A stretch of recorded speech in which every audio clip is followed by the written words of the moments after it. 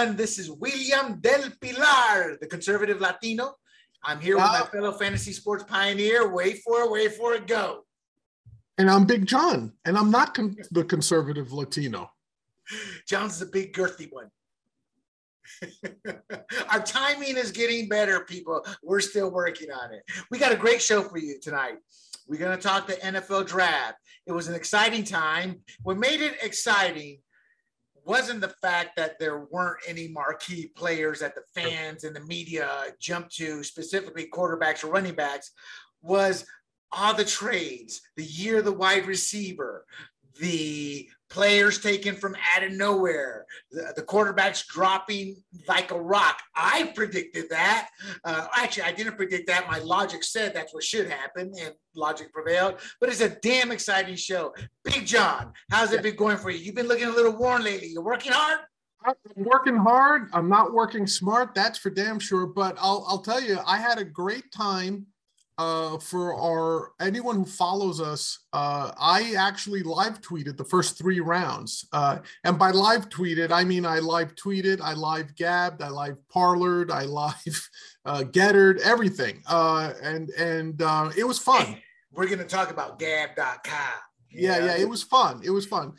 Certainly getting to interact with the fans too. That was fun too. Right. Before we get going though, it's not breaking news since this is a podcast. People can listen to it anytime. So I'm not going to say breaking news, but it is huge news, Big John. Yeah. It's huge, girthy news. Yes. DeAndre Hopkins, pop for pads. Now, before I ask you your take on this, what cracks me up every time, and it did not fail to crack me up again, was I watch what I put into my body very closely. I don't know where this came from or what it is, but I will get to the bottom of it. I put those comments alongside OJ. I'm going to investigate and find the killer myself. Right. Just like these pads pop athletes and OJ, we're still waiting. Look, it's surprising when it comes out to certain players. But this is the NFL. It's the most competitive sport and one of the most physical sports that combines individualism and team than any sport, I think, in America. And a lot's riding on these athletes because they go from being a PhD, as a scout said, and who got fired, poor something and desperate. But that's all of us. Poor, what is it? Poor PhD. What would the H mean? Hungry. Oh, yeah, poor, hungry, and desperate. You know, that sounds like every damn sailor on payday. We're still poor, we're still desperate, and we're hungry. Hungry for what? Exactly. Yeah, I get the innuendo, and you're so true. Yeah. But the point being is, that's the status they are until they get drafted, and from there they go into the 1%, not the 99%, even the lowest paid. If they live to their 3 to 5 year NFL lifespan, they are now in the 1% if they don't blow their money. Right. So when I see the pads, somebody playing at Hopkins level, his pedigree, how he carries himself, this kind of bugs me in the sense, it's not depressing. I don't get that way anymore, but it's like, wow, there's a good role model living his life like he should be, and boom, pop. Now, statistically speaking, we deal with these urinalysis in the military all the time, and they've been perfected to an art. So when you come back pop positive with the chain of custody we have in the military, and I'm sure they have in NFL, statistically speaking, you've been popped because there was something bad in your system. Yeah. That's my belief, my long-winded belief. But what I'm trying to say is that DeAndre Hopkins seems like a very nice guy, the type of role model for any young American kid. And it's depressing to see this pop, but I kind of tend to believe he got popped. I don't think this is a setup. I don't think it's a mistake. Listen, the truth of the matter is he was rehabbing from an injury. What's one way that athletes can rehab faster? Oh, the steroid that I believe should be legal. What's HGH, human growth hormone. Yeah, that it's been. Hold on. Tell the audience what HGH specifically does. It helps with the repairing of the tissue, the muscle. Exactly, it's a recovery roid. Right. So not all steroids are the same. So HGH in particular has several medicinal properties, right? For example, human growth hormone is used with young children who seem to be stunted at birth, right? It helps them grow. It helps them reach their full maturity. When you've had hamstring tears, when you've had muscle injuries, things of that nature, HGH helps you recover. Now, right. What people assume is, oh, it's so you could get bigger muscles. Not technically. What HGH does is it cuts down the recovery time you need between workouts, exactly. And it helps you go longer, right? So, but for the main part, its medicinal purposes is to help you heal recover. faster. Yeah, it's a recovery. It's a healing drug. So it's illegal because it's a steroid. But more importantly, they don't know the long-term effects. This is what I read. I'm not a doctor, but they don't know the long-term effects. They consider it part of the Roy family, so they kind of just banned it. And look, it could be, I don't know for sure. It could be feasible to me that Nuck was saying, okay, or it was part of his rehab. So because what would you be taking PEDs now, right? It would be part of his rehab, especially for a wide receiver. No, hold on. What? Boston, David Boston. The man was a wide receiver, built like a linebacker. Right. Yeah, he was that guy was sculpted, man. But here's the thing, right? Speaking to a bigger point, it's much like the war on drugs in general, right? It's failed miserably because you can't. If people want to get high, they're going to get high. If people want to perform at a higher level, they're going to figure out ways to do it. The only inequity in what the NFL does is that it promotes cheating. It promotes that if you're the best at hiding your use of PEDs, you're going to win, right? Right, and I believe there are a lot of players on PEDs right now. Oh, I'm sure there is. I mean, I'm not going to... And John, for a lot of them, it's not a matter of they want the superstar status, they want the money. For a lot of them, it's just a matter of being able to compete. They're that tweener, right? Yeah. You know. But that's a medicinal purposes, and I mean that we talked about the drug itself. How does this, real quick, in a minute, because we're going to talk about this more in depth on a different episode. But real quick, what? I've got 10 zillion thoughts. How to ask it? What's on your mind, and how this will affect the performance, speaking of past performance, but the overall performance of Kyler Murray without DeAndre Hopkins and quickly? Do you think they knew about the suspension coming and thus they made a trade for Hollywood Brown, which is, what's his name? Marquise Brown, I think. Hollywood Brown, yeah. They probably knew it was coming. I don't know for sure, but don't forget, Brown and Murray played together in college. So I think it was positioned as it being another case of a quarterback saying, I want my guy from college.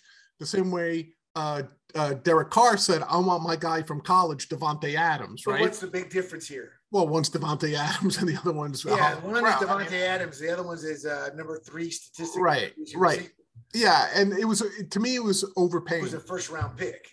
But if you knew that you were going to lose Hopkins...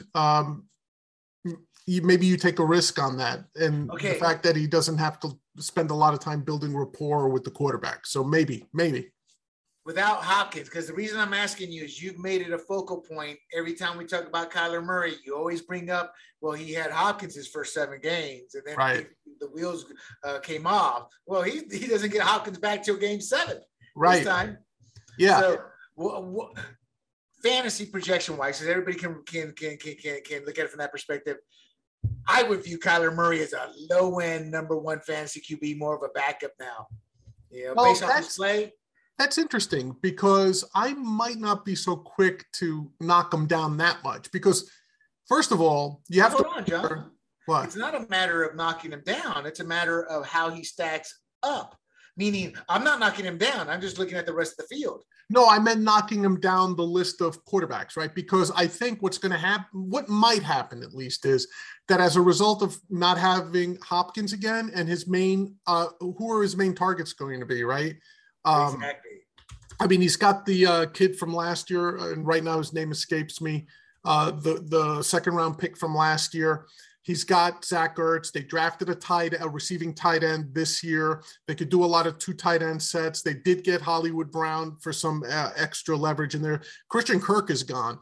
So could it mean that we'll see more of Kyler Murray like we did in his rookie season, where he's running around a lot more, breaking out of the pocket? If his first read isn't there, I'm going to take off for 7-8 yards. Correct. We will. Right. So if that's the case, his fantasy value might actually go up. Right. It will. And if I draft him as a backup, I'm trading him, because after that first big week and there's a couple of film on him, 2 games later, and there's Kyler Murray. He's down. He's been hit. What a hit. Yeah. And he's a small guy too. He's a small guy. So yeah, right now, in one ranking, he's ranked as number 6. But look, Josh Allen, Lamar Jackson, Justin Herbert, Patrick Mahomes, Joe Burrow. I would take Tom Brady over Kyler Murray. Jalen Hurts, I don't play fantasy anymore, not because I don't want to, because I'm old school. I like the guys that get together. Now everybody wants to internet draft. Right. That said, you can clue me in. My understanding is Jalen Hurts was a questionable NFL starter, but he was a bona fide fantasy stud. Am I right or wrong? I didn't play. I'm asking. He was a 2nd-round pick, so there was expectations he might start.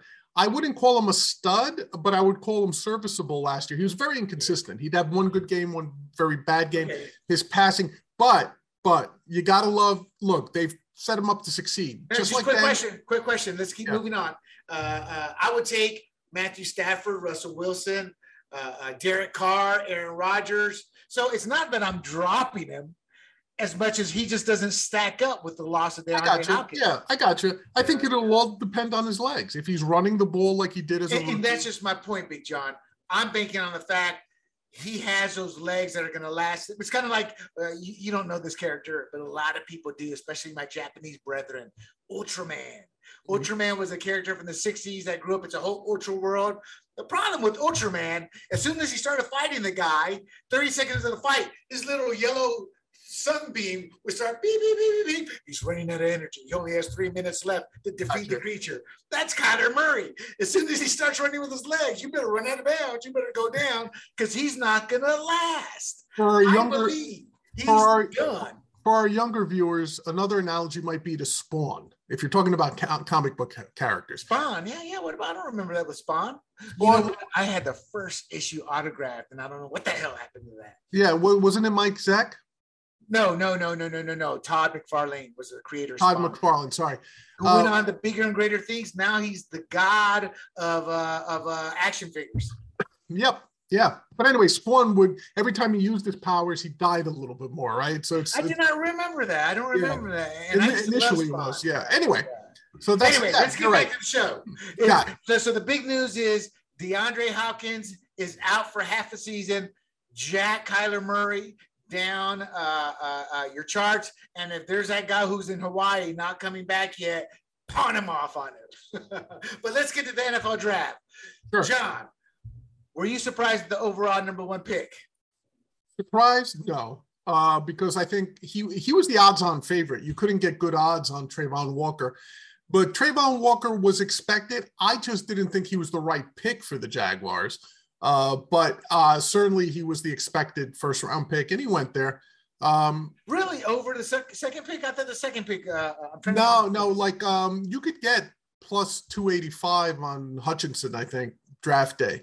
Whereas with Trayvon Walker, you were looking at a minus 200. So Vegas already knew he was already going to Jacksonville. Look, I think that the Jaguars were better off either getting Hutchinson, who I think was probably the best defensive end in the draft, or the edge rusher, or they would have been better off drafting an offensive lineman.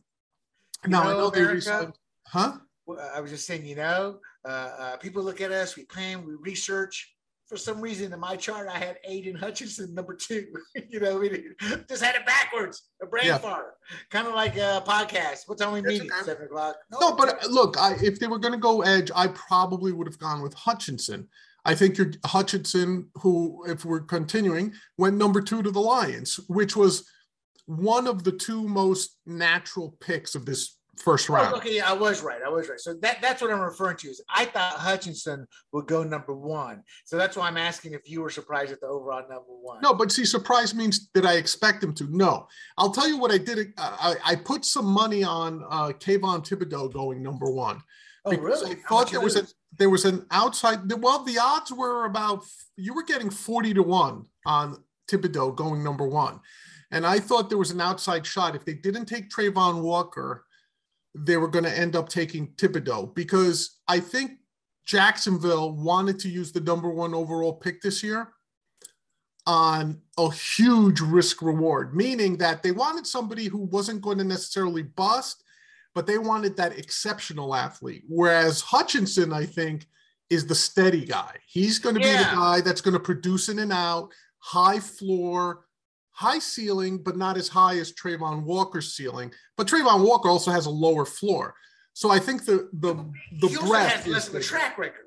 See, Trayvon Walker, nothing against the kid, but I think the first 10 picks, it's the same thing with fantasy football. Something I learned in fantasy football, and it applies to anything in life. There's certain spots you're going to be in. You can't afford to bleep it up, meaning you may like this guy, but he's not worthy of that pick. We were just talking about it off camera about Cordell Stewart in fantasy leagues the year before he had his big year. And I predicted it, and a friend just overcompensated and took him too early. And the point being is there's a right place and a right time for that value. Then if maybe the Jaguars should have traded down even a couple picks, if possible. Assuming somebody wanted that. That's the problem. That's why I said a couple picks. And that's a risk too. But I guess if I'm a GM, I'm like, why are you a fool? How many times do we have to take the guy in the top 5 who has just as many questions as much as he has upside? What the hell's the matter with a damn steady player who's going to sit there and create havoc? I mean, the Rams showed us, with the refs' help, we can win the Super Bowl. No, the Rams showed us what you can do with an edge rusher combined with a phenomenal defensive lineman in terms of corner. You need to package people up. Yeah, absolutely. But anyway, so you weren't surprised. I was a little surprised. All right, let's jump all the way back down to the draft, the end of the round 1. The Patriots took Tennessee Chattanooga guard Cole Strange. Yeah, appropriately named that way. Listen, we all know the Patriots like to trade back. They subscribe to the theory that the more picks you have, the better. But hold on, Big John. Analysts were saying, and reports were saying, that Tennessee Chattanooga guard Cole Strange is a pretty good player, but he's nowhere projected near the first round. That was going to be why trade up for him? They didn't trade up; they traded back. Oh, I'm sorry, trade back. I mean, what I'm saying, why didn't they just wait on the? Yeah, so the trading back part, it was not anything new for Bill Belichick. He always loves to go back. So. There's two draft thoughts. One is you trade up to get the impact players because the draft is such a crapshoot. You want to stick to the players that you feel can't miss, right? So you want to get into the top 10, roughly speaking. The other theory is you keep trading down because think of it as having 10 shots to hit the bullseye instead of 1. Well, no, it's not bad. It's like he wasn't even projected to be a first round. No, I get that. I get that. Out of the first round. I get that. I'm just talking about the Patriots' philosophy in general. Gotcha. They subscribe to having 10 dart throws instead of 1 to hit the bullseye. But in this particular case, they traded down. They picked up some extra draft capital. But I'm telling you, Cole Strange was on nobody's top 10 guards in the NFL. They could have gotten him in the second. They could have gotten him in the third, probably. But they could have either traded back some more and collected some more picks, or they could have drafted more of an impact player. For example, they drafted a receiver in the second. They could have drafted a better receiver in that spot. They could have drafted some of those safeties that Belichick likes so much. Hell, if you want to take a risk reward at the bottom of the first, you could have drafted Nakobe Dean, ahead of everybody else. We're going to get to him. He's my next question. But that said, for the fans out there, for the followers, the Patriots are notorious for bad draft, especially in the early rounds for bust after bust, or not necessarily bust. Players just don't pan out. They're at it, so they tend to do their damage in the free agency, bringing in those veterans, bringing those. Well, I'll emphasize what you said with one thing. They've tended to be busts when it comes to the skill position players, like runners and receivers. They did okay with Mac Jones last year, right? So they did a really good job. No. The question is still out. Mac Jones was a protected QB, and that Bills game showed how protected. How many passes did he throw? Two. What I'm saying is, they did everything to insulate him in the bubble. We still don't know how good Mac Jones is. No, I don't disagree with you necessarily, but the point is, for a rookie quarterback, he performed well, regardless of the system, because I can point to any other rookie that's been sheltered and still stunk, right? So they did okay with him, but you're right. Typically, their wide receivers that they've taken in the first and second rounds have been lousy.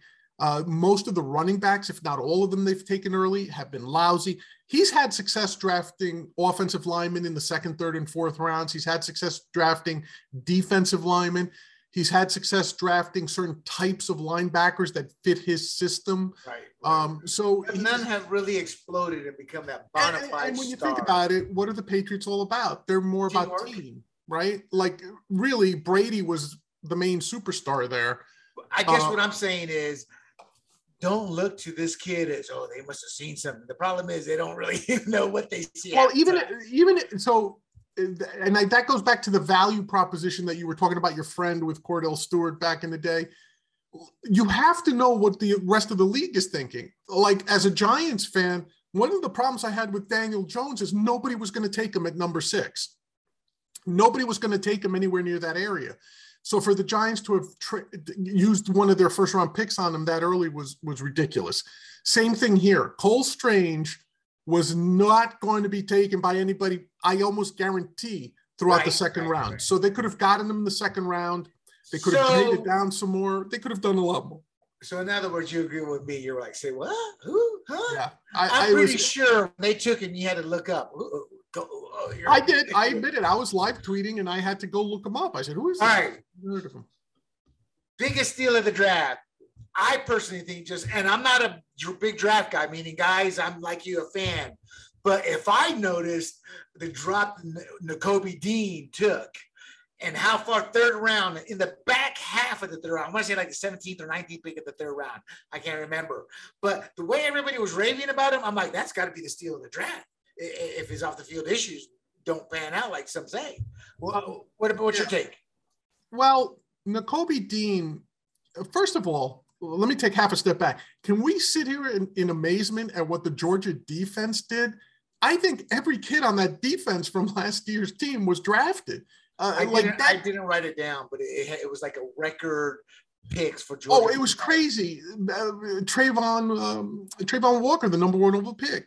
Georgia. Nakobe Dean got taken. Georgia. And they won the national championship, didn't they? The 2 defensive tackles. Georgia. The off linebacker got drafted from Georgia. It was just amazing how many defensive guys from that team got drafted. But it also speaks to their program. I mean, not to tout them, but they're in that SEC with the bottom paid for Alabama fundraiser boosters paying every other player, so they're fighting that. And they've always been second, what's the saying? Second, the redheaded stepchild to the Tide. And not only are they still able to get quality players, but they're able to nurture them and get them to play at full effectiveness. And it finally culminated. The reason I say this, I've been following Georgia for decades, and people forget Matthew Stafford was a big stud there. Yeah. But they've never been able to put it all together. They've always had pieces. This was the first year they seem to have that complete team. But it makes you wonder, how good will these players be who played as a complete team and weren't necessarily known for being superstars? Well, you're right. It will be interesting to see. But I got to tell you, I love the Nakobe. Listen, the whole draft, there were 2 people who dropped, 2 prospects that dropped a lot more than they should have. One was Jermaine Johnson. The second one was Nakobe Dean. Jermaine Johnson, the receiver. No, defensive end. Defensive end, yeah. The Nakobe Dean is probably one of those guys you think will be an all-pro in 3 years, maybe, or a Pro Bowler, I should say, in 3 years. He's that good. The problem was, and we found this out as the draft was going on, was he had a pec injury. and he is not getting surgery for it. I don't know if he's refusing or if he just hasn't taken care of it yet, but somehow those whispers got out, like he's not going to have the surgery. Injury heals. It just doesn't make sense. Well, that's what you would think, but I'm telling you, if every team stayed away from this kid for that long, because there is no doubt his talent is literally a top 15 talent. No, John, I get it. But the one thing I learned with KFFL and it's selling it to a bunch of Wall Street people, Ivy Leaguers, is these idiots are just like idiots. They're no different an idiot than the common man. Some of the moves that these people would make, I'm like, really? And then when I question it, they'd act as if never looked at it from that view. Yeah. Then I read 70% of white kids get into Harvard because of legacy. Answered a lot of questions to the ignorance of my peers. It's interesting because during the whole draft, I was tweeting and I kept tweeting out, what this has a feel of when it comes to Nakobe Dean. I said, it really seems like it has the feel that he's going to end up on the Ravens. Because it seemed like a Ravens pick. You know what I mean? Like they take a shot on a guy who's injured, but they know he's good. And it just had that Ravens feel. So the Ravens. Yeah. And the Ravens do not dwell on a player too long when he's bad. Meaning they're not going to drag out that whole. Look at Brown, Hollywood Brown. Like, dude, you just don't fit in our system. You can talk about how good you are, but it's not here. Right. So I'm looking through my draft notes to see where I had him going afterwards. In the third round, the Ravens could have picked them up at, I think the 12th pick, if I'm not mistaken. Let me double check. Yeah, the 12th pick in the third round. So overall pick 77. Gotcha. I thought he would go there. As it turned out, he went out at the 19th pick, 83 to the Eagles. And by the way, the Eagles probably had the best draft of any team. Oh, really? I've heard some people say the Jets, but I've heard the Eagles had pretty good. Well, I never judge anybody anymore. Right. There's just too many first-round busts. I mean, in college, a lot of these man-child, I say man-child people because these are men with God-given talent who are playing above the level there. That's why so many of them flame out. So I no longer look at these first-round, second-round picks because, like you said, the Patriots are seen as bad drafters, but then as you pointed out, it's because we look at skill positions, things like that. Okay, let's move on. Wide receivers. The year of the wide receiver, Davante Adams, Hollywood Brown, DeAndre Hopkins. So it's going from good, the traded, the busted, they're just in the news. Yeah. So first of all, there was an NFL rumor that came out during the draft that the 49ers rejected the Jets' Deebo Samuel package headlined by the number 10 pick. Your thoughts? Would you have taken that trade or considered it or said no? On whose part? The Jets were offering a package. No, but I'm saying if I'm which team am I in this scenario? You said would I have considered the team that would have to give up Deebo Samuel? No, if I was the Niners, I wouldn't consider it. Why that? Because he's still under contract, but and he's one of the top receivers. Now, here's the problem. The problem of him asking for a trade and being unhappy, it wasn't money related, believe it or not. Well, that was just rumors still, but I see where you're going. Yeah. His problem was he didn't want to run out of the backfield anymore. Right. So, well, that was one of two problems we read. Right. Well, to me, that was the major one. He said, I don't want to be used the way I'm being used. And, money probably had a point in there too. But I think money had a big thing, John, because think about it. The last two monster contracts, you look at the stats. Those aren't stats Deebo's putting up because they're using him in a hybrid position. One, he takes a beating every time he touches the ball. And to me, that's the bottom line is I'm not having the opportunity to put up elite stats as my position studs do. And two, you're shortening my career by having me in the backfield. And three, all that does is add up to a lesser contract. That's a tweener type contract. I agree with you in the sense that his skill position numbers aren't what they should be. But when you look at what Cordero Patterson got in Atlanta, I think NFL teams realize what a weapon Deebo is. So I agree with you, but at the same time, he would have gotten his contract had he hit the market. Maybe not Tyreek Hill or Davante Adams numbers, but he would have gotten his money. I think the more important thing for him was exactly what you said. They are shortening his career. So if the 49ers kind of pull pull them aside and say, we're not going to use you out of the backfield anymore. You might run a jet sweep every so often. You might be more like DK Metcalf.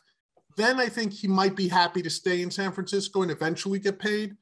If I'm the Jets, 10th Well, hold pick, on. take the it. second rumor, he didn't want to be in California. That I don't know. But if that's the case, then look, today's NFL, the players have more and more control and more power. I think that's because of bad teams letting that happen. Look, but I think the 49ers saw that, and part of the third one of many reasons was like, bleep you. You're under contract here, and we're not moving you. You don't like it? Tough. I think the 49ers feel that way because they've actually taken care of their players. So it's like you're whining the wine because you want a monster contract. Well, let me ask you this. We saw what the Chiefs did with Tyreek Hill. I'm not even going to talk about Adams and the Packers because that whole situation was screwed up from the beginning. But I'm saying, look at Tyreek Hill and the Chiefs, and to some extent AJ Brown and the Titans, and ask yourself this question: did the Chiefs do the right thing trading Hill? I'm sorry. Look, the Chiefs won the Super Bowl because of Mahomes, and Andy Reid looked into that. I don't think the Chiefs, without Mahomes, I think the Chiefs are just an average franchise, average in how they do business, average in how they look at contracts. I think that the Packers have proven that's all they are, is average, and their Super Bowl win under Rodgers was a fluke. There are certain franchises that pretty much can't run a team, that they can't get their head out of their bunghole. So what's your answer? Would you have traded Hill, or would you have said, screw you, you're under contract? I would have said, Drew, your guys can sit the bleep out. No, I'm talking about Tyreek Hill. Drew Rosenhaus is his Drew. I'm sorry, you said Drew. Because Drew Rosenhaus is a penis. So you would have kept him. Oh, in a heartbeat. Because look, you have a window of competition. No matter, it's Marcellus Wiley is right, and you ignorant fools, not you, Big John, but in general, fans don't want to look at the big picture and look ahead. Alex Smith, boom, mentor, traded. The coming of Patrick Mahomes takes, 1 or 2 years, then the Super Bowl champion, then Super Bowl loser, then championship loser.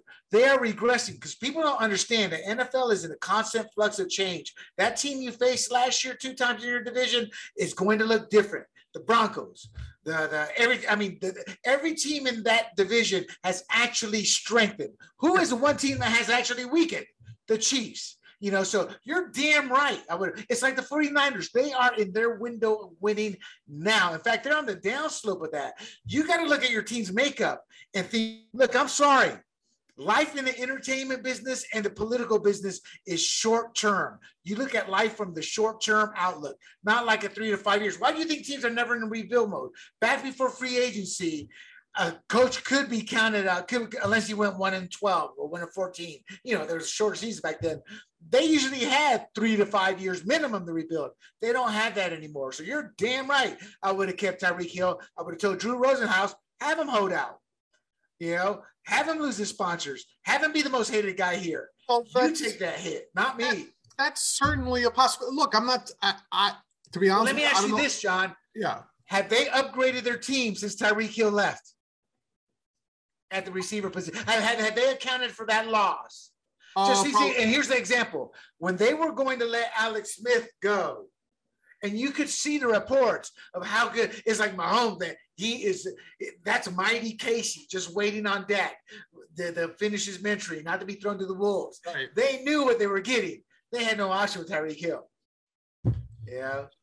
I guess to some that's his guy.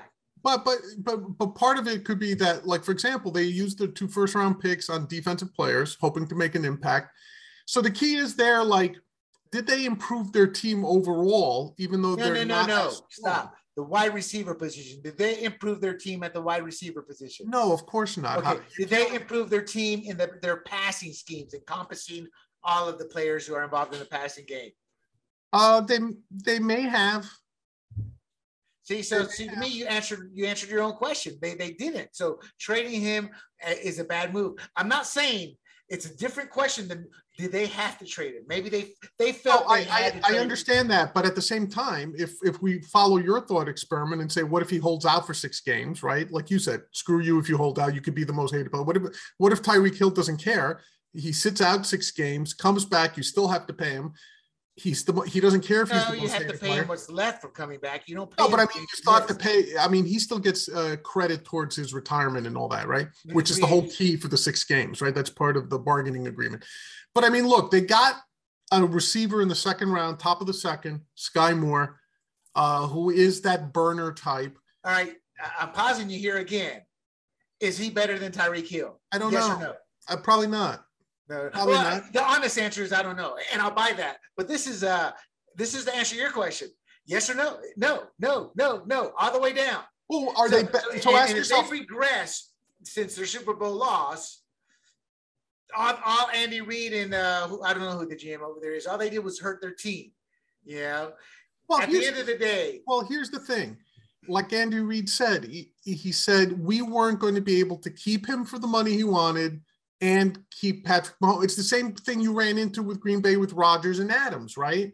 Once you've paid the quarterback that amount of money, you're limited in what you could do elsewhere. So now you either have one or two things you can do. You can keep that superstar wide receiver as long as you can, and then watch the rest of your team wither, or you try to make the most of the situation. You try to maximize the situation, which is what Andy Reid tried to do. He got a boatload of picks.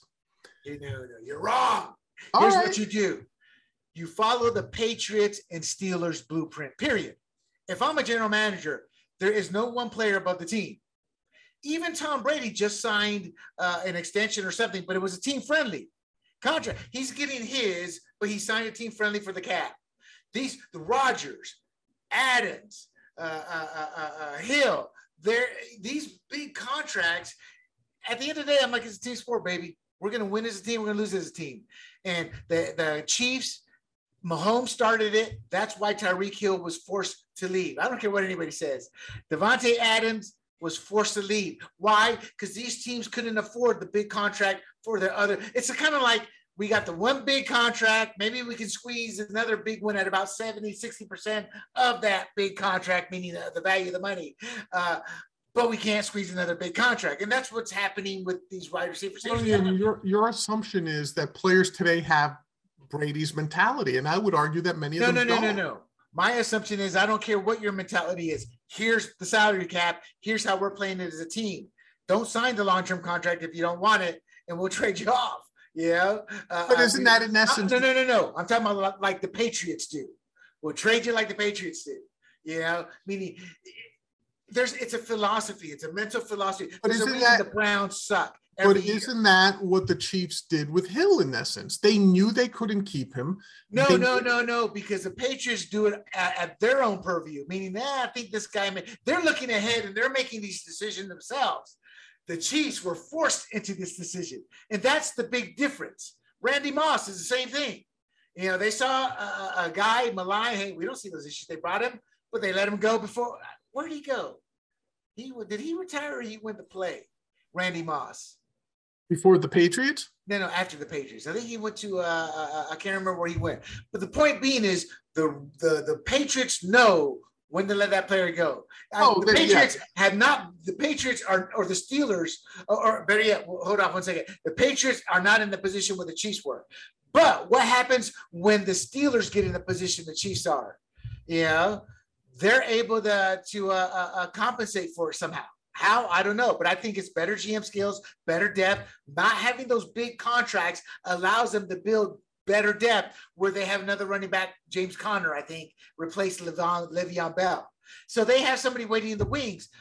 My question to you, Big John, was there anybody in the wings when they let Tyreek Hill go? No. Was there anybody in the wings when the Packers let Davante Adams go? No. Do the Steelers and Patriots have players in the wings ready to go when their big studs go? Yeah. Now the Steelers don't have it for the QB. We're going to wait and see. But they've got before Haskins went down, they had Haskins, Trubisky, and then they drafted Pickett. Well, you know, I don't want to get into it, but it just hit me. Would they have drafted Pickett if Haskins was still alive?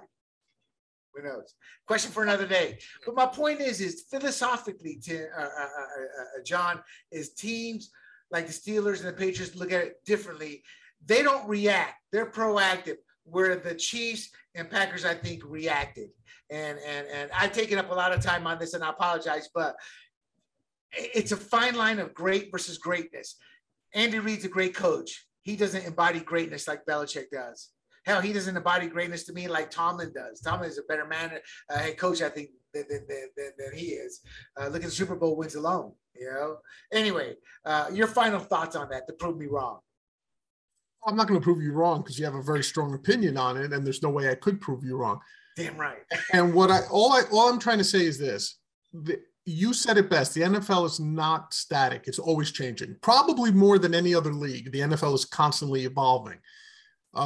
So today's look, the Titans, how much of a shock was that the Titans traded A.J. Brown on draft night, right? That's my next question is, did the trade of A.J. Brown shock you? Yes. Now, but the question is, did it surprise me? Like, once it got done, did it surprise me? No. Because what was his extension? 4 years, $100 million with Philadelphia? Tennessee was like, we can't afford that. We don't want to afford that. This is Derrick Henry's team. So even though A.J. Brown, to me, William, he's still young, 3 years in the league, right? Stud receiver, big guy, good hands, good speed. Why would you give away an asset like that? A friend of mine called me and he said, why did they do that? Because they weren't going to sign him. A.J. Brown said, I want Davante Adams money. Right. John, I think that falls under the philosophy of who do defenses prepare for? They prepare for Derrick Henry. I agree. Yeah. And my point being, and my second point on the receivers is a great quarterback makes receivers. A good quarterback enhances receivers. A great receiver is kind of like that safety valve for that great quarterback. I don't think Tyreek Hill can do any better than with Patrick Mahomes. And I think Patrick Mahomes' ceiling was not much higher with Tyreek Hill than without it. Meaning if they get another speedster, I'm not saying I'm right. Yeah. I'm saying this is how teams may look at it. They're looking at the Chiefs probably let him go for this reason. Mahomes made him a better receiver. And I believe that. Yeah, in this case, how much better? I don't know that I 100% agree with that. Oh God, yeah, in a heartbeat. It's.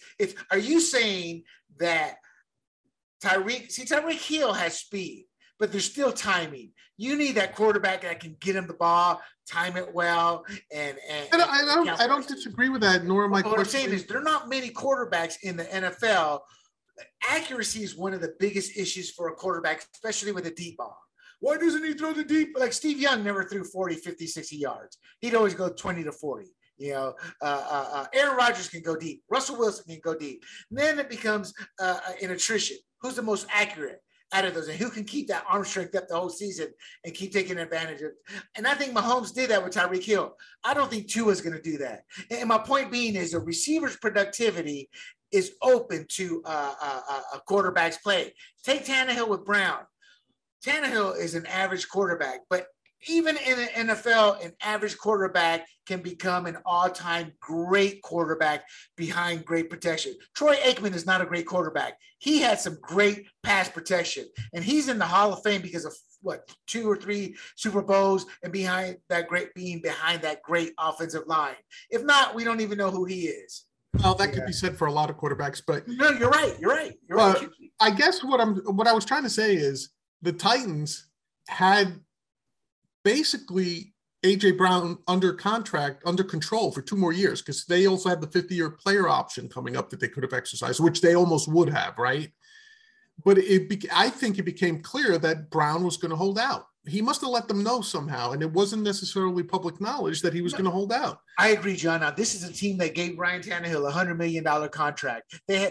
See, again, going back to when I saw my company start dealing with the Wall Street and Ivy League people, you know, it validated. I always suspected, always believed this in my heart, but then working with these people completely validated they are just as much idiots in making moves as the average person. They're no different. To me, the Titans are not the best run team on the front. To me, there's only a handful of teams that I look at that are phenomenally run year in, year out. The Ravens, the Patriots, the Dolphins, not the Dolphins. I'm kidding. But you see what I'm saying? And that's how life works. In life, greatness only comes to a handful of people, and the rest are jockeying. The Titans front office is not one made up of greatness. Well, that's why they made this mistake. Again, realize what they did. What they did essentially, and it's still a risk because you don't know about Treylon Burks, but Treylon Burks is essentially another A.J. Brown. Like, it was funny because I think Daniel Jeremiah said the NFL comp for Treylon Burks is A.J. Brown. He's a big guy, speedy, good hands. So they got the same type of receiver. I'm not going to say same quality. They got the same type of receiver as the one they traded away. What's the only reason they did that? Because now they get a new clock. They get another 5-year clock. Where they had a 2-year window. Big John, I think what I'm saying, without wanting to say it, because every position is unique, but a wide receiver player, no matter how big a superstar, is not taking you to the Super Bowl. The quarterback is. They are complementary players. They deserve their day in the sun, meaning their big money. But I have been watching football since the 70s. I got involved in fantasy football from 1990 on, and then I became somewhere along the lines, because of how KFO was run, we became NFL analysts too. Fantasy was our passion, but when I went on the radio, a lot of times it was for NFL analyzing. And the one thing I noticed are systems. And to me, as great as I pegged Davante Adams from day one. He's going to be a great receiver. And somebody said, why? I go, he's in a great system. They know how to nurture the receivers. Look at their trailblazers, Greg Jennings, Jordy Nelson. And none of these guys were first rounders. Javon Walker. Javon. None of them were first rounders. Not one single player that became a superstar receiver was a first rounder. See, so my point being is Davante Adams is not going to put up those numbers. So what I'm trying to say is, as much, and I'm happy for him. You know me, I was one to go get yours, Davante. As they pay that ungodly money to an arrogant SOB, you deserve to get paid. But at the end of the day, he's not worth that money. He's going to hurt their salary cap because that position is not worth what they paid him, because he's coming from a system. The Brown kid, the Tyreek Hill, we're going to see. But the West Coast offense is kind of a system that helps receivers. You're a tight route runner. You can gain that quick separation. It's timing. Steve Young himself said it when they asked him, well, you don't throw the deep ball. He goes, I don't have to. The system I play in, my deep ball is 20 yards. And if I throw it in stride, nobody's touching that receiver. Jerry Rice, one of the slowest receivers coming out of the combine. On film for the next 16 years, when Jerry Rice caught that ball in stride, not a lot of defenders could catch him. Him from behind. Yeah, nobody caught him from behind. So that's what I'm trying to say. I'm happy for these guys getting theirs. Right. But all you've done is set your team up to be harder to get to the Super Bowl. Same thing with quarterbacks. It's every position. But now, that said, I'm a hypocrite. If I'm the punter and they offer me, we're going to pay you $100 million a year because every punt is on the 5-yard line, I'm like, I'm there, baby. So it's easy for me to preach. So in the end, I don't blame these guys. Okay, Packers have done well on day 2 and day 3 getting receivers. I just mentioned some of them. No receivers in day 1. Real quick, were you surprised? Did you expect them to go receiver day 1? The best word to encapsulate the Packers round 1 for me was disappointed. I understand their system, everything you just said about their system. Did I expect them to take a wide receiver? No. Why? Because they're the Packers. But I was disappointed because I tweeted this out and I got a lot of cheeseheads upset at me, which was, oh, they didn't move up for a wide receiver. Welcome to another 14-3 season, and then you lose in the first round of the division playoffs. That is their, what is it? Modus operandi. Modus operandi. There you go. Is that Latin? Now, to me, after all those years and knowing Rodgers' window is closing, right, I would have made a bold move. I would have packaged those 2 picks and moved up, even if it moved up to the teens, and I would have gotten at least one of those perceived difference makers. Because right now they got this kid, Christian Watkins, I think, in the 2nd round. Again, okay, he might turn out good. He's not going to be good this year. And then who else? Sammy Watkins? I don't even know. Not only did they lose Davante Adams, they lost Marquez Valdez-Scantling, and they lost Equanimeous St. Brown, meaning the only guy there who has any sort of rapport with Rodgers right now is Randall Cobb, and he's ancient, and Amari Rodgers, who was a 3rd-round pick last year. Right. But John, the Packers have a history. I've been dogging on the Packers because I got angry at Rod because I was rooting for Rodgers. Yeah. You know, and then it turns out I was completely wrong. It was all about the dollars, the Benjamins. Sure. I didn't realize till a few months ago when you say Benjamins, I guess that has a Jewish reference and not good. A friend told me that. It has to do with Benjamin Franklin being. That's what I thought. He goes, that's what it is. Jewish. No, you must be hanging around with white nationalists because that's not the case. I'm friends with you, John. Seriously, it's so it's a system. So, for example, when Jordy Nelson, Javon Walker, Greg Jennings, they were in the first 1 to 3 years, they would show that potential greatness because the system and their natural talent would open them up. But they were what? Inconsistent. And that's that's why I don't think they're going to make it to a Super Bowl this year. Because when their receivers were inconsistent and growing, what did they always have? That was a great fallback. Oh, great tight end. That's right. So they have none of those pieces. So they're going to be counting on Rodgers to do a lot, and he'll be able to do it in what is a physically tough but winnable NFC North. But once the competition raises up, they tend to fall back down. That's what I'm trying to say. Would you have, if you're a Packers fan, wouldn't you have liked to see them make a bold move, whether it was trading up for a stud receiver or at the bottom of the first, take the best receiver and then take the best tight end, right? I would have sat there and done this.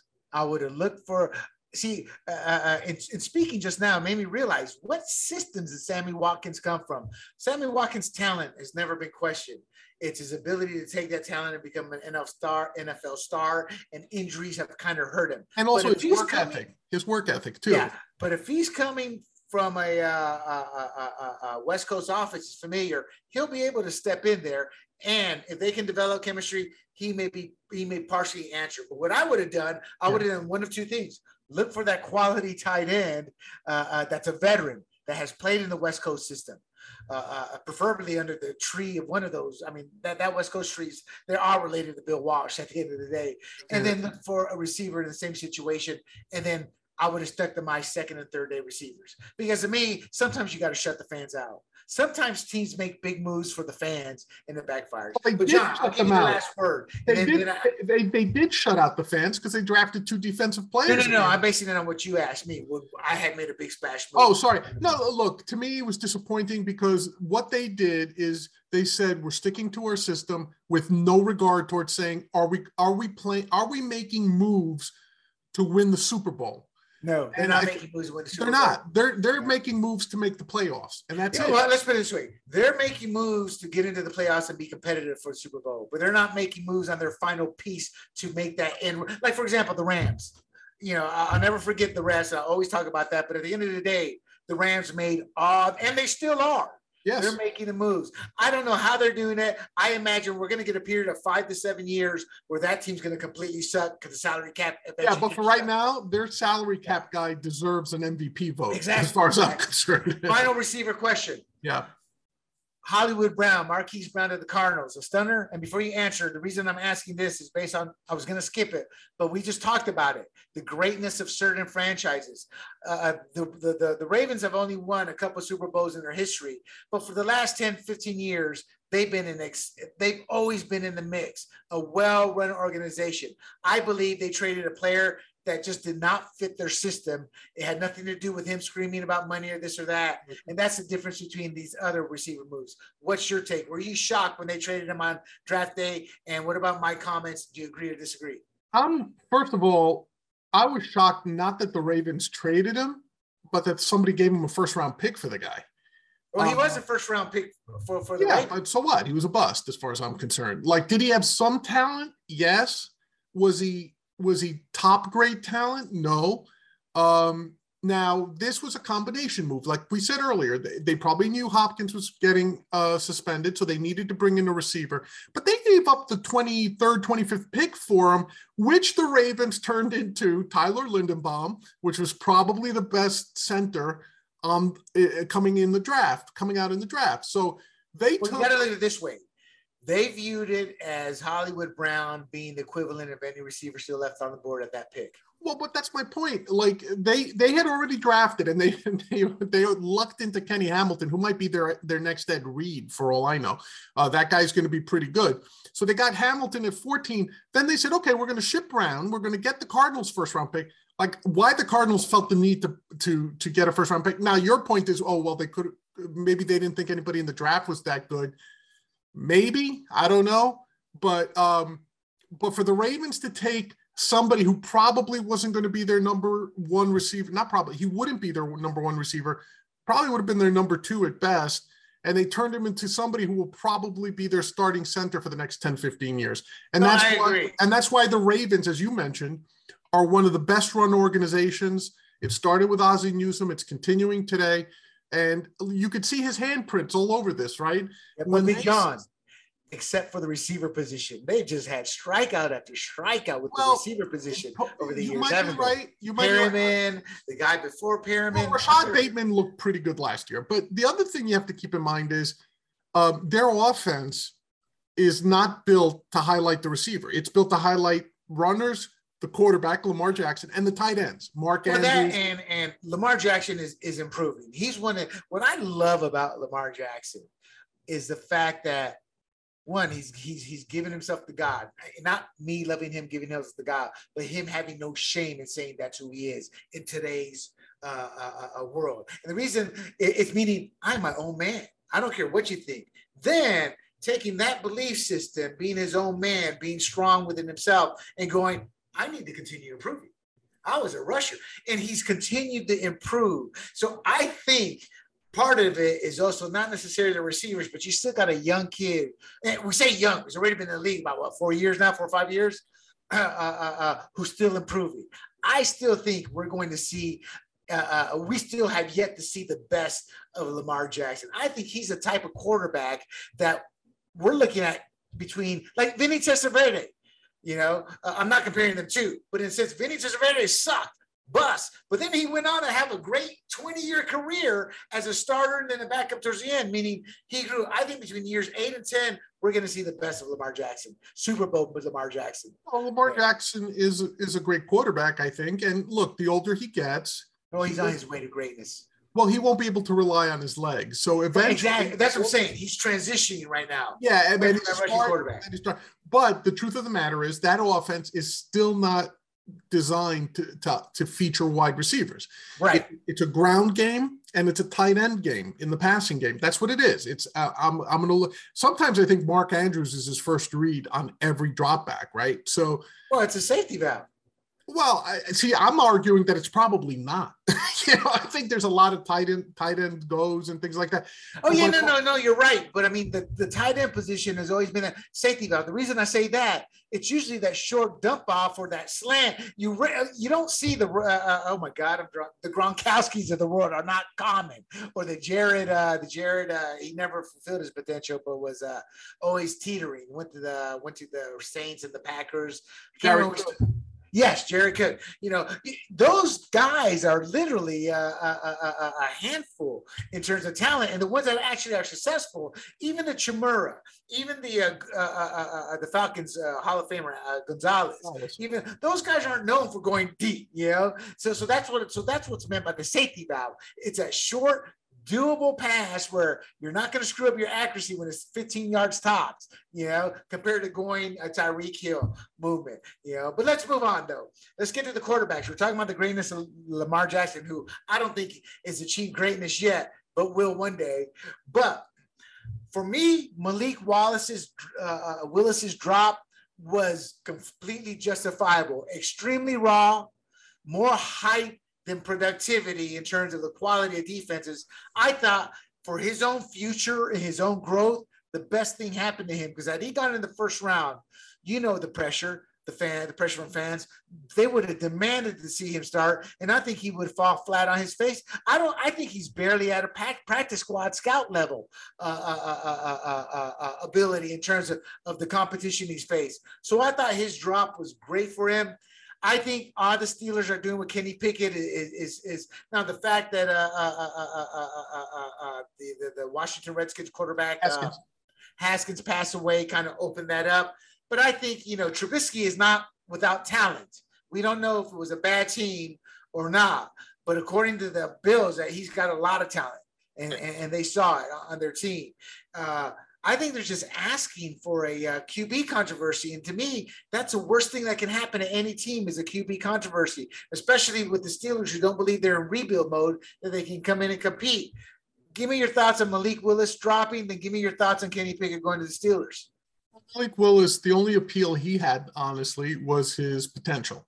His raw talent. Yeah. Raw talent potential. Did I think he was a day one starter as a rookie? No. Now, the interesting thing with him was once the Panthers, it was obvious that they weren't taking quarterback. I just said he was not being taken in the first round because the only quarterback I had going in the first round, once Willis got past the Panthers, would have been Pickett to the Steelers. That was the most obvious fit, the most storybook fit was Hutchinson to the Lions because that's his hometown team. The second most storybook finish would have been Pickett to the Steelers, where literally all he has to do is move his locker across the street from University of Pittsburgh to Three Rivers, right? So that was a very natural pick. The Steelers, it's not a controversy for one reason. There's nobody there whose job it is presumed to be, meaning that Haskins, unfortunately, was killed in that accident. Trubisky, great things coming out of Buffalo, and certainly the Giants, Shane, when he became the GM of the Giants, tried to get Trubisky to the Giants to compete with Daniel Jones, because I'm not convinced that they believe Jones is their future. The only reason Trubisky didn't sign with the Giants was because they didn't have the cap space for the money that he wanted. So right. So, really? Because Steelers are not paying much. Are you telling me the Giants couldn't afford what the Steelers paid them? Probably not. Yeah. But the point is also, I don't know about that story. I'm not saying you're wrong. I'm just saying that one sounds a little odd. But the thing is, with Pittsburgh, especially now, Trubisky has the chance to come out as the starter. So is there a controversy with Pickett? No. What I think the other word that begins with C that you were looking for is not controversy, it's competition. They want some competition between these two and may the best man win. So I think Pittsburgh's fans would be fine with whoever comes out on top, but they're paying Trubisky backup money, so they can afford to have a competition and see who comes out on top. And at number 15, it's going to be an affordable paycheck. It's roughly where Justin Fields went last year. Actually, number 15 was where Mac Jones went last year. So you have a very easy comp to look at with Pickett this year and Mac Jones last year. So it'll be interesting to see how that works out. I don't think he'll be the day one starter, but I think it was a good pick. It was a natural pick. Well, people remember Pickett is a one-year wonder. He didn't light it up until the final year. And I think what could happen is because Pickett is a one-year wonder, he may take time to develop, which gives Trubisky the edge, and that may avoid the controversy. But right now, I think they're inviting controversy because there is no set starter. It's not. It's the worst situation because statistically speaking, if it blows up, the odds of your season being lost is greater than not. Yeah, you have to have that steady quarterback play to win. I disagree because they don't have one yet. See, it's not so. Controversy was when the Packers traded up to draft Jordan Love. That was controversy because Rodgers was the embedded starter. Well, I'm not saying controversy in terms of the fans. I'm talking about the team, the QB controversy. That's what I'm saying. The QB there is no QB controversy because there's no starter there. There would be a controversy if they took Pickett or somebody last year when Roethlisberger was still there, but they didn't. So I think it's just competition. It's open competition. Well, they've taken quarterbacks before with Big Ben there, but never one that it was. I was going to say it was nobody that they ever expected to start. And by the way, what I found interesting is that after the Titans traded up and drafted Malik Willis, Tannehill came out and said, "It's not my job to mentor him." Yeah, see, that's Favre did that too. Was very interesting. Very interesting. No, Favre did that too, and to me, those are selfish players. Yes, absolutely. Yeah. You typically don't hear that, even if you feel that way. You don't say that. Yeah. Okay. Let's do a quick lightning round, as they like to say on TV shows. Seahawks and no QB taken. Shocked or not? A little shocked. Who, if you were them, who would you have taken? I might have traded a day 3 pick for Mayfield. There you go. Okay, I can see that. If I'm Mayfield, I don't want to go. I want to go to a team that's going to know how to nurture and grow a quarterback. Are you trying to tell me with this quarterback class, Baker Mayfield, just on talent, isn't worth a round 3 pick? Oh, no. I'm saying if I'm Baker Mayfield, I don't want to go to the Seahawks. If you're Baker, man, they should have more than one championship with Russell Wilson in that. If you're Baker Mayfield, you want to go anywhere where you have the chance to start.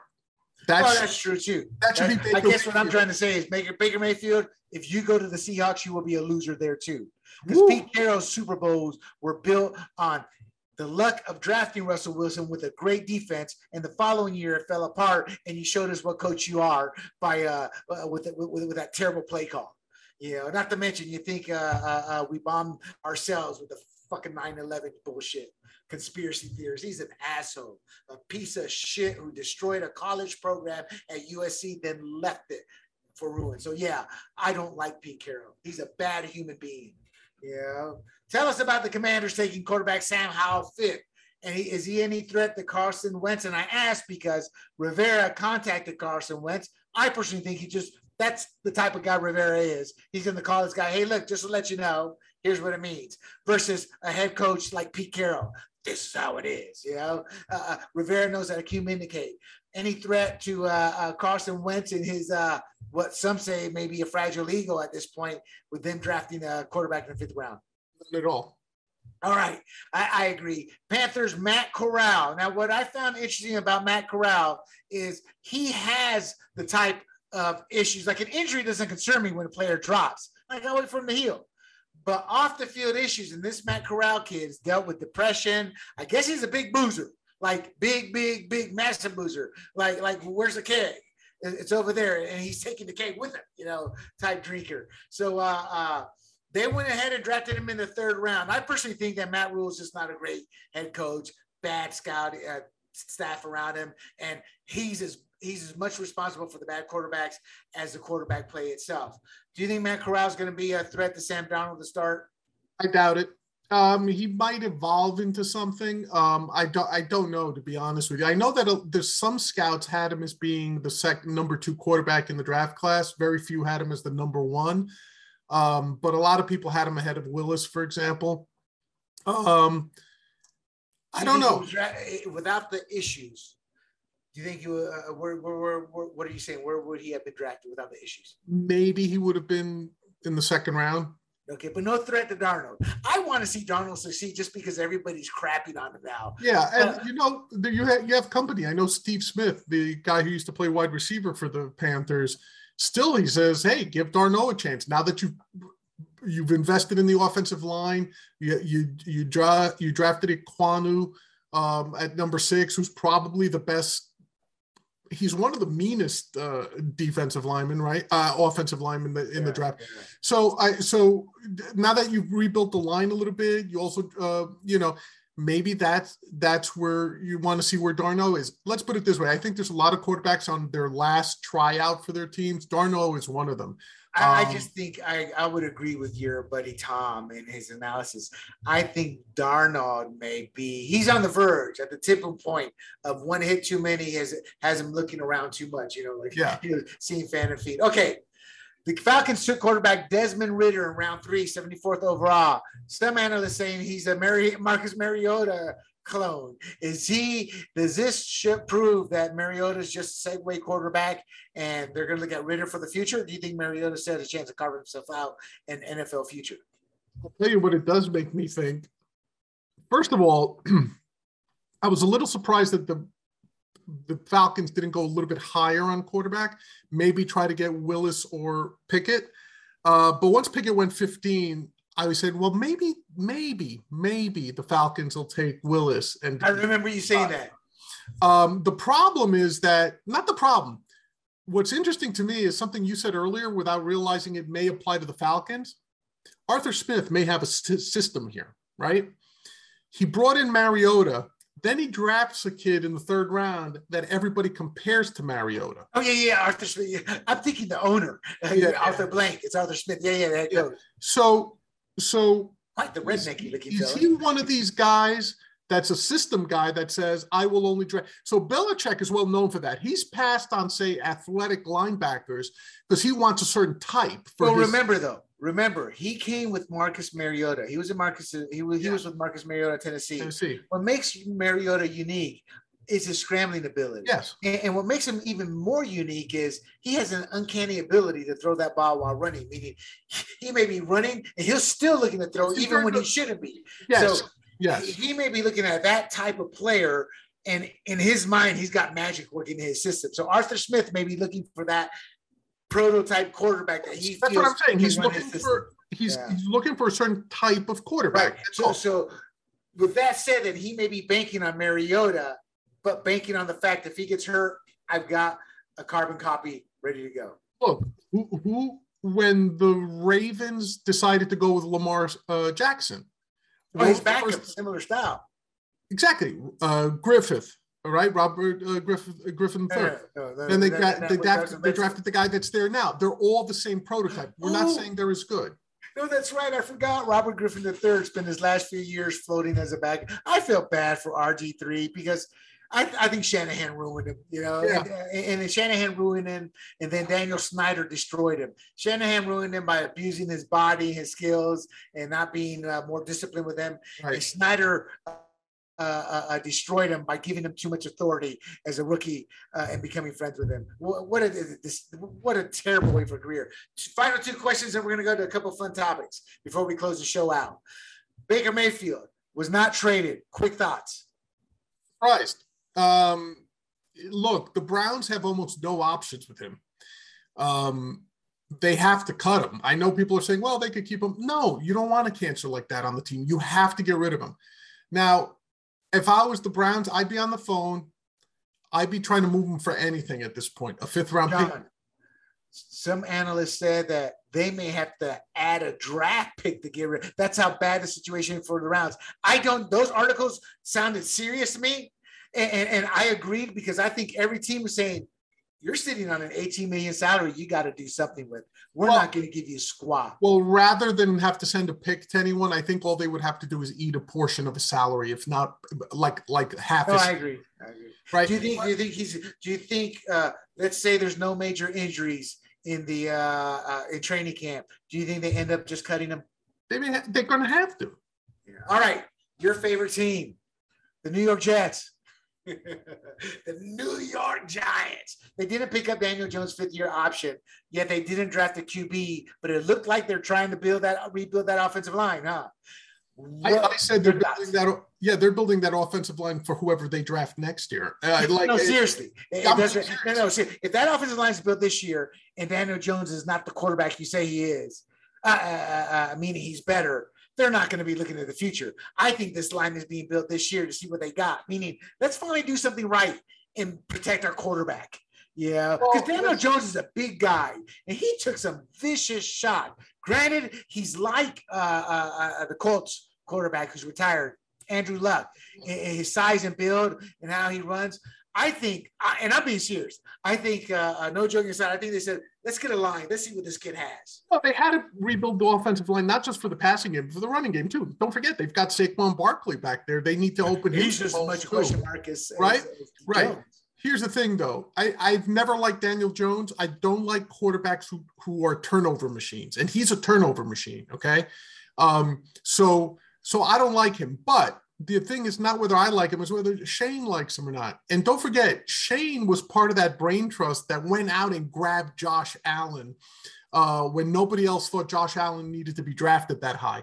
And what did they draft when they drafted Josh Allen foremost? They drafted the most physically gifted quarterback that they got. Like when they saw Josh Allen physically, because remember, he was a Division II school player. Yeah. But he didn't pan out until they got the head coach now over at the your new head coach. I mean, his first year was atrocious, Josh Allen. But he was a rookie, and people understood that. But here's what I'm trying to say. I don't think Daniel Jones is the prototype of a quarterback that Shane wants, that Daboll wants. Now, if they even thought there was a chance that well, hold on.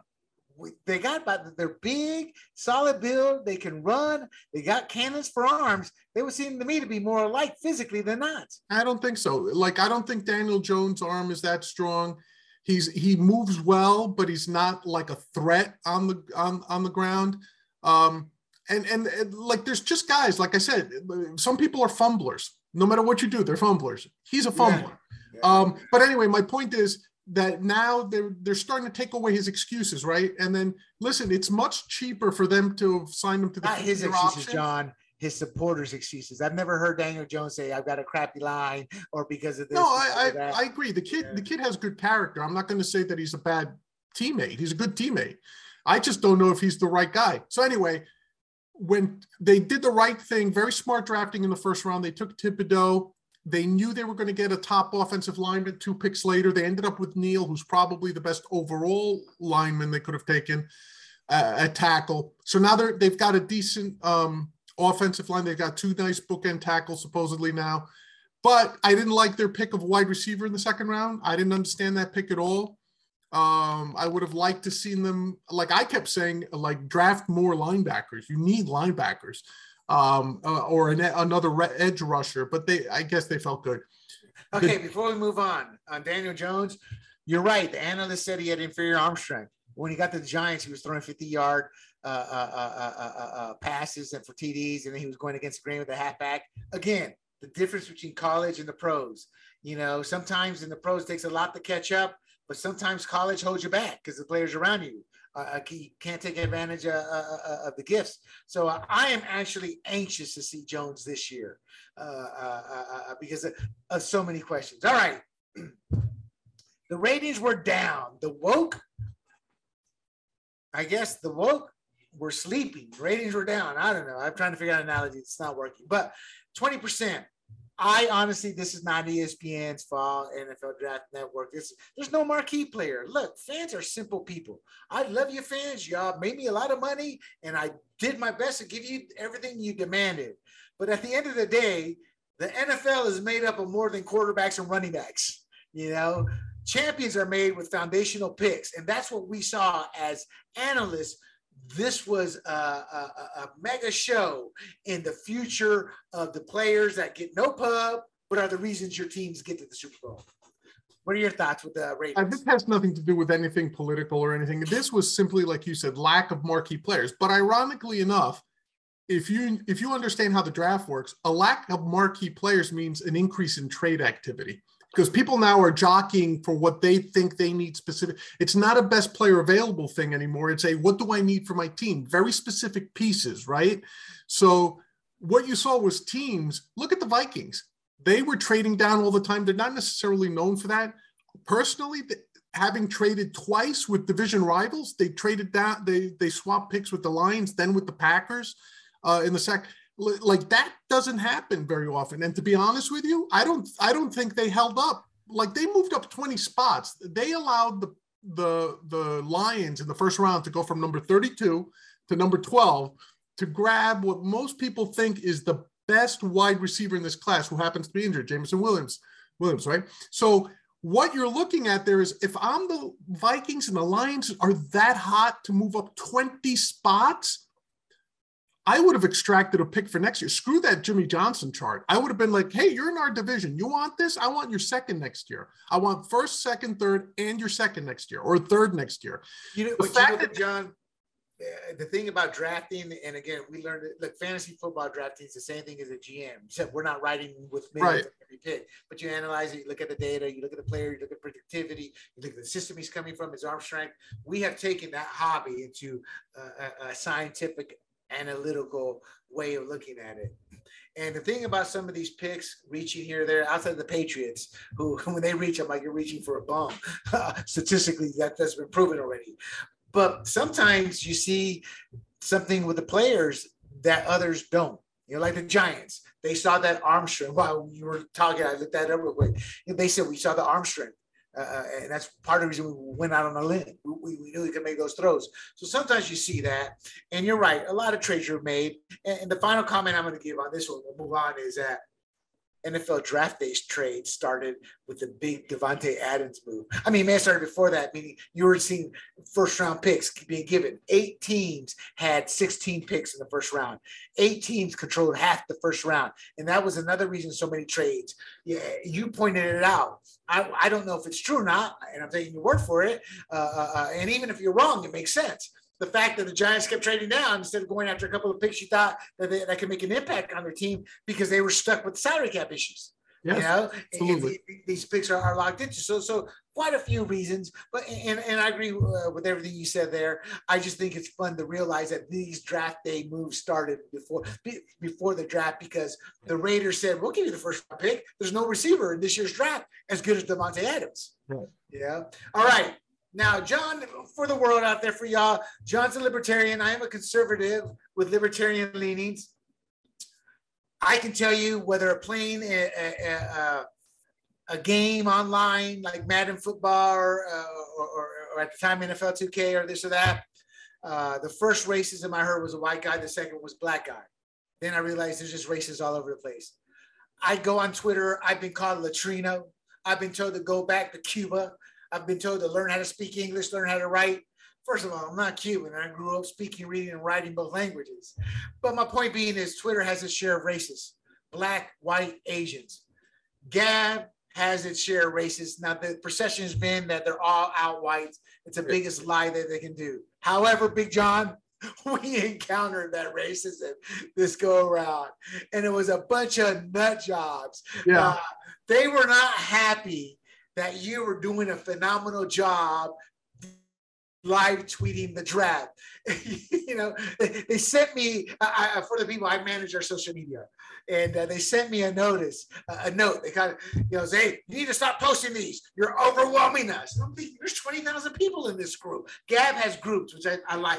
So we're in their sports group. And they were upset with some of the comments, John. I won't repeat it, but let me put it to you this way. My little foo-foo dog probably has a greater IQ intelligence than some of these individuals who responded. And I didn't get mad at the person who moderates it or right, because he's trying to keep the peace. But the ones who complain, just hit shut or just block me, just mute us. There's 10 zillion things, you freaking moron. That's how I felt. But I didn't respond because at the end of the day, you're not worth the bother, because if this is what upsets you, Lord knows I'd hate to be your spouse or your dog you're kicking every day. Your thoughts? I thought it was hilarious that the only people who complained were Gab users where we were posting my analysis to a sports forum.